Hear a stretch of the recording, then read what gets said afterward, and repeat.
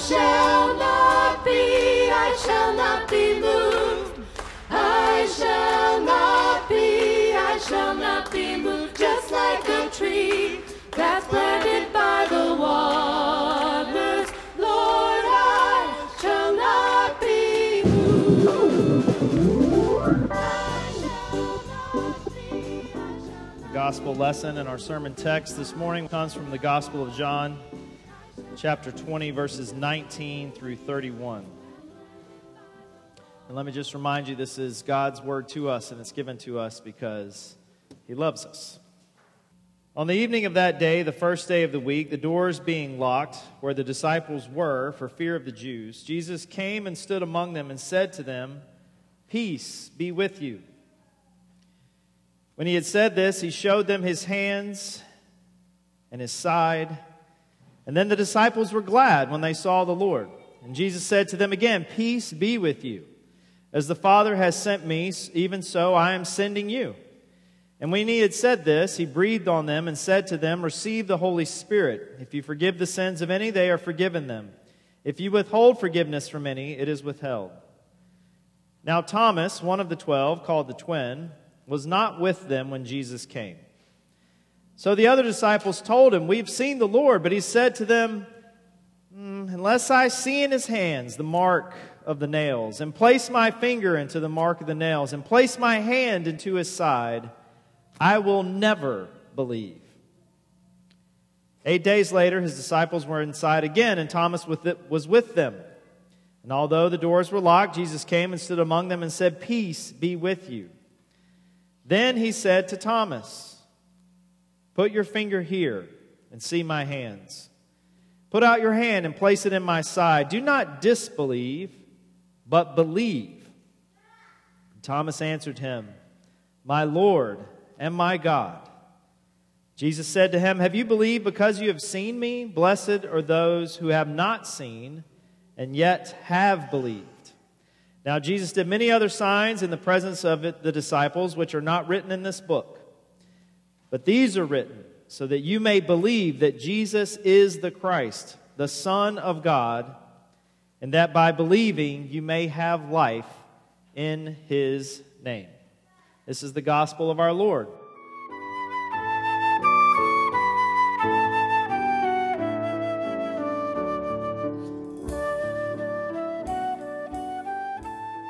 Let's pray together. Heavenly Father, we ask that you would bless the reading, as we have already read, of your word, and now the preaching, that you would open our eyes to be able to see you, our ears to hear you, our hearts and minds to understand what it is that you would have to say to us today, because yours is the voice that we need to hear above all other voices, the voice of love. And we ask this in Jesus' name.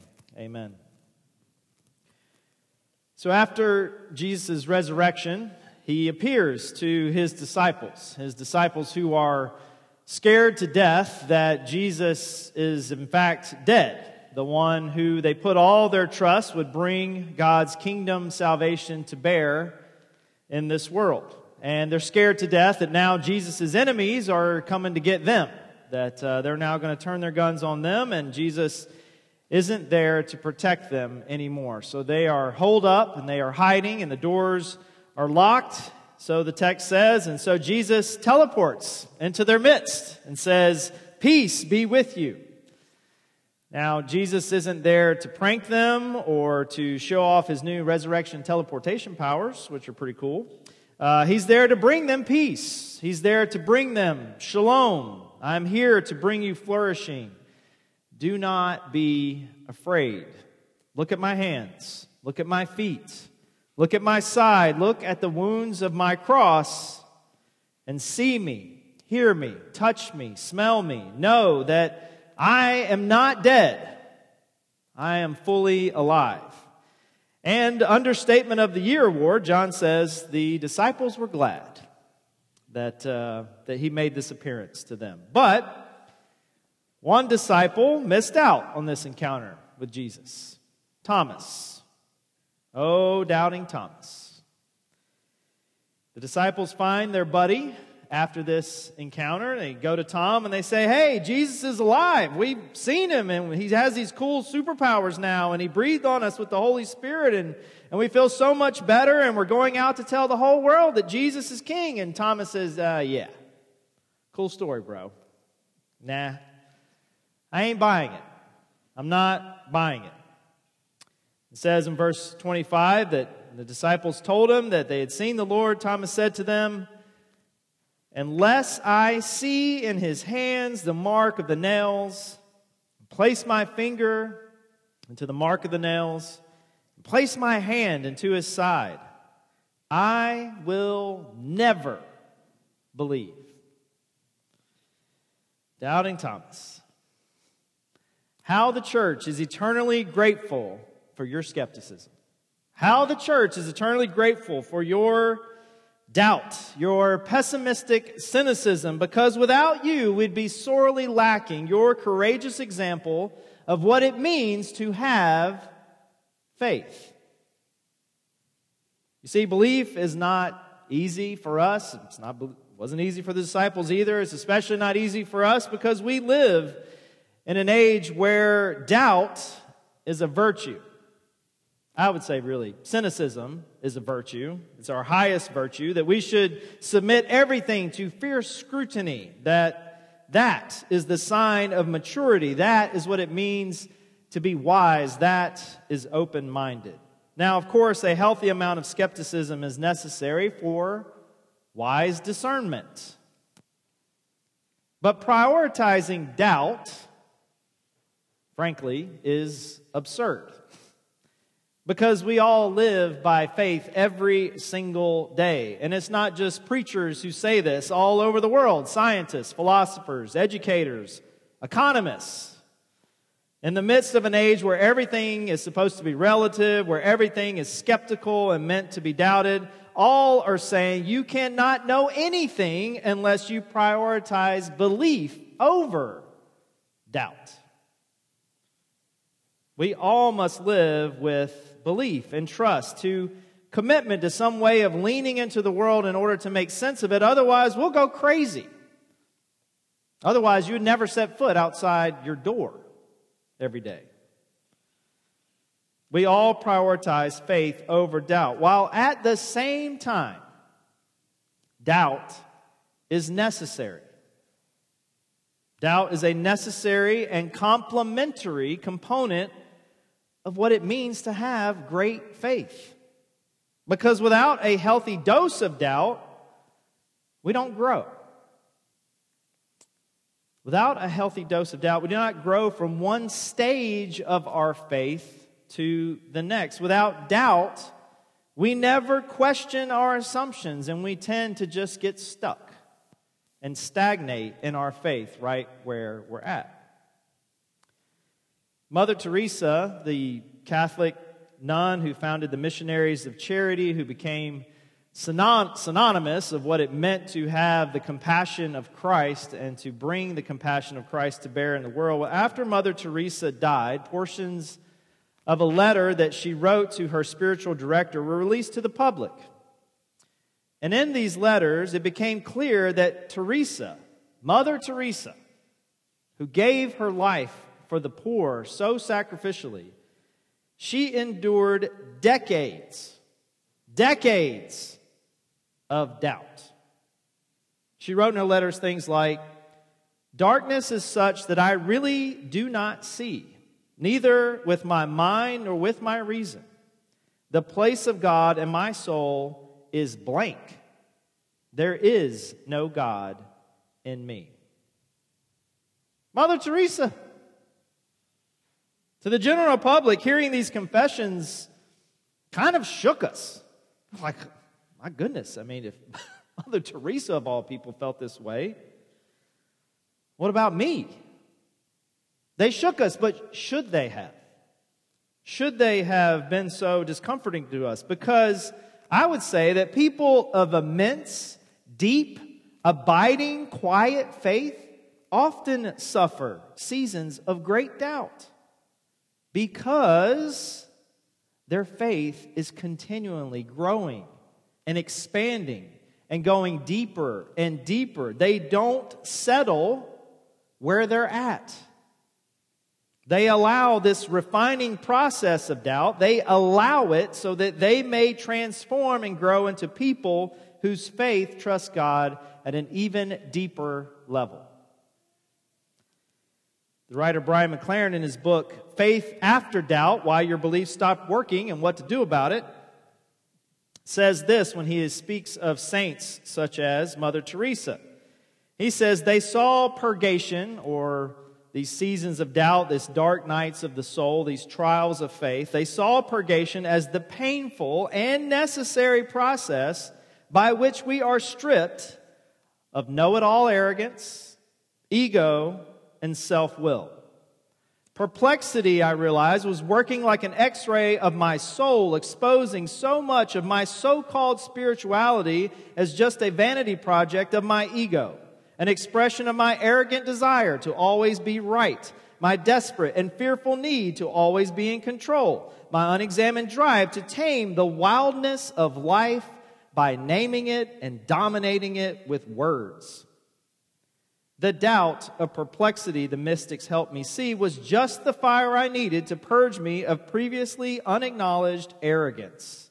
For the first time, it dawned on me there's a difference between doubting God and doubting my understanding of God. There's a difference between trusting God and trusting my understanding of God. Would I be able to doubt my understanding of God while simultaneously trusting the God beyond my understanding? You see, Thomas the Apostle is not our whipping boy of shame for doubt. Don't be like Thomas. And I don't believe that Jesus' words to him after he appears to Thomas are meant to shame him. That was never what Jesus was ever about. They are to say that doubt is a necessary tool to reach new depths of belief, new depths of faith, new depths of living and knowing, and above all, new depths of love. Because ultimately what we get, if we allow this transforming fire of doubt in our life, is not more facts or dogmas. What we get is the person and presence of Jesus as he is. Not as how we want him to be, not as how we think he should be, but as he is. Wounded, just like we are. And with us in love. And to be honest, that's what I think Thomas was most afraid of. You see, that he had lost the person and presence of love. Now, of course, Thomas, like all disciples, they had all sorts of misguided expectations about what Jesus was supposed to be and do. But I think more than anything, his doubt was because he was just afraid that he had already lost Jesus once. I don't think Thomas's doubt and skepticism was whether or not the resurrection could be real or not.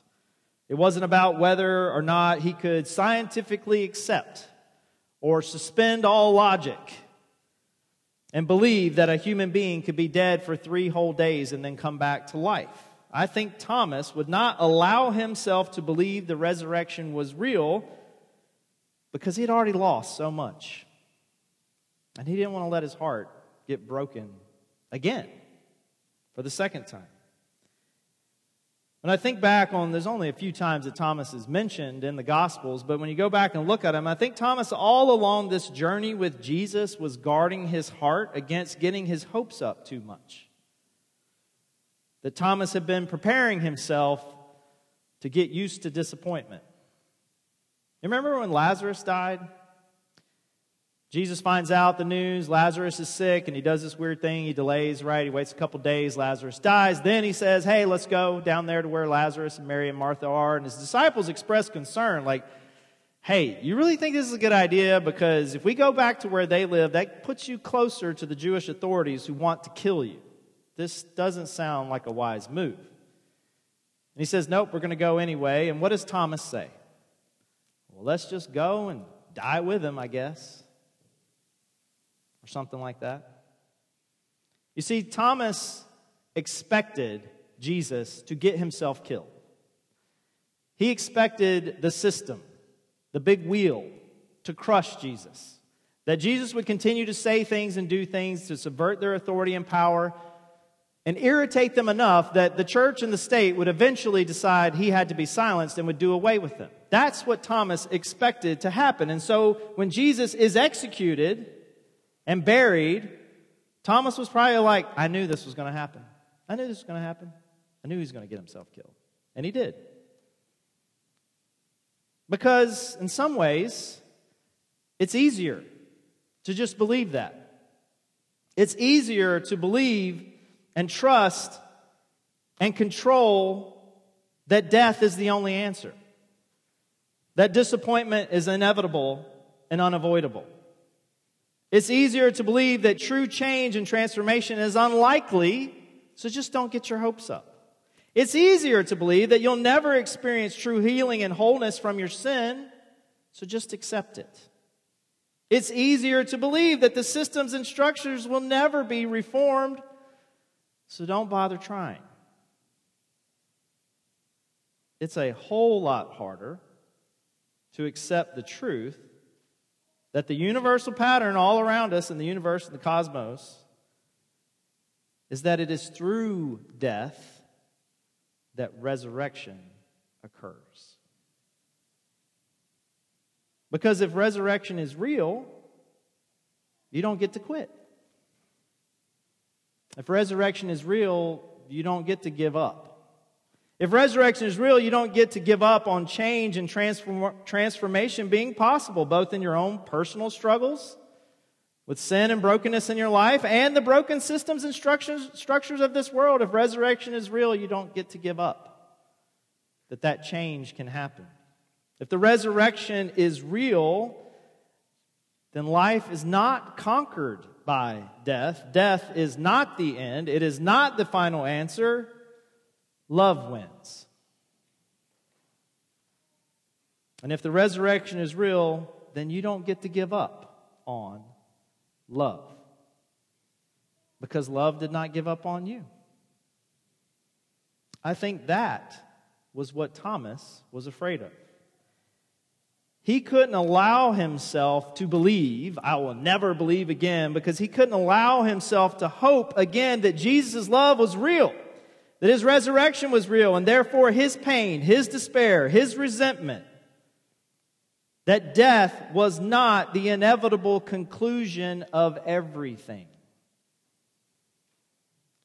And I think that's sometimes what we are afraid of too, when it comes to believing in the resurrection. Because if the resurrection is true, then we don't get to settle. We don't get to just stay where we're at. Because life and death and resurrection and life and death and resurrection and life and death and resurrection is happening over and over again and again and again. And we're called to participate in that process, to transform, to be renewed, to grow deeper and deeper in our faith and our trust and our assurance of the love of Christ for us. We don't get to settle. And if we are resurrection people, then we got to live. Like Jameson was saying earlier, 50 days of Easter to remind us to celebrate, to be alive, to celebrate life, and share that life with every person we possibly can. In the name of the Father, Son, and Holy Spirit, amen.